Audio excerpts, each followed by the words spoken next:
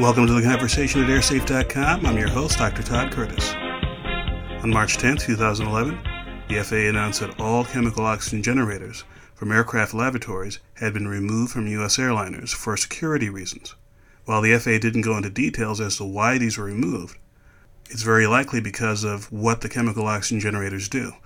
They do two things. They generate oxygen for use of a passenger in an emergency, such as a rapid decompression, and as a byproduct of that chemical generation, they generate heat.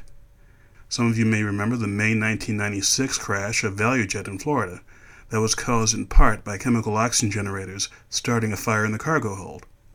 While use of these generators in some sort of sabotage or hijack event has not happened before, nor is there any publicly known or publicly acknowledged plot to use these, the FAA and other agencies, for whatever reason, decided to do this.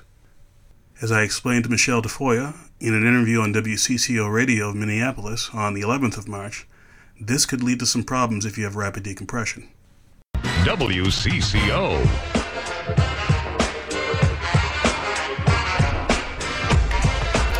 All right, we'll have some NFL news for you after the bottom of the hour because it sounds like things have moved in a really sour direction there. Meanwhile, I don't like the direction of this. Safety equipment removed from airplanes. You know, it's not very, very common, but it is possible that an airplane that you can have rapid decompression. And, you know, then they say the little mask comes out, you put it on your face, and you can breathe through that. That's true in the lavatories as well, but not anymore. They've taken them out of the bathroom. So let's say you're a passenger on an airline, you're in the bathroom, and they lose pressure. You don't have that little mask come down. We are joined now by an expert in all of this. Todd Curtis is from airsafe.com. Todd, thanks for joining us. Hey, thanks for having me. Why did this happen?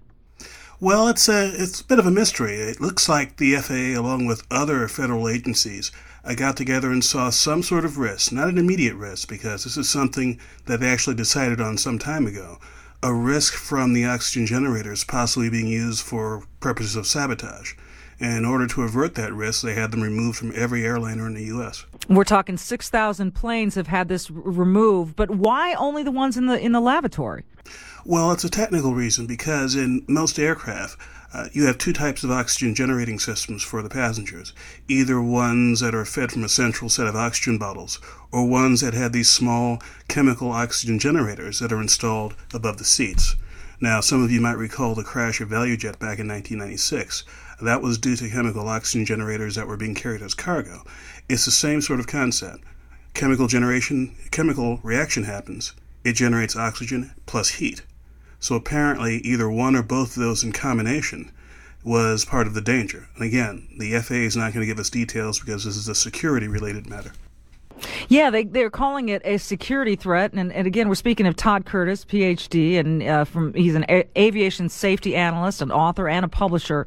So, can you sort of, in your imagination, conjure up what this security threat would have been?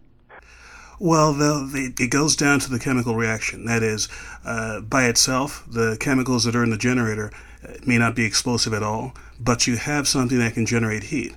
Heat that's hot enough that if you have one or more of these against something combustible, it may cause a fire. And in fact, in the ValueJet case, there were about 150 of these packed in the cargo hold near an aircraft tire. And apparently one or more of these ignited, and the heat from those caused the aircraft tire and other cargo to catch fire. And you had an uncontrolled fire in the aircraft, and the aircraft lost control. So you have a situation where you could have something that would be hot enough to cause something else to explode or to burn. Okay, so, and the wrong people could have discovered that potential vulnerability and taken advantage of it, and it could have been disastrous, I guess, is what they're saying. But now, let's just say, in the rare instance that you are in the bathroom and the plane loses, that it goes into that rapid decompression, what happens to you? Well, it depends on several things. If there's a slow loss of pressure, something that's noticed by the cockpit crew, where it's not going to be catastrophic or quick, they could warn everyone and get everyone out of the lavatory in plenty of time. But in the case where you have a very rapid decompression, let's say for whatever reason one of the passenger windows pops out, you have a very rapid decompression. If you're stuck in the lavatory, you could pass out. And depending on what your medical condition is, it could lead to something more serious, especially if you're left in the lavatory and for whatever reason not recovered and not given supplemental oxygen before it damages your brain and causes other injuries.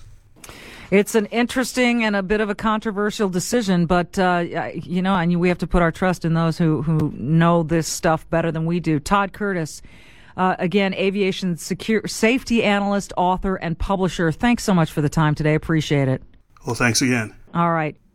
The final point I'd like to make is that this rule change affects only chemical generators in the lavatory. It has no effect on medical oxygen, which many passengers may carry. And although there are restrictions as to how they can be carried on the aircraft, so long as it's approved for medical use by the passenger, you can still take it on board, and there has been no change in that policy. For further information on what is and is not allowed on the aircraft, please visit airsafe.com.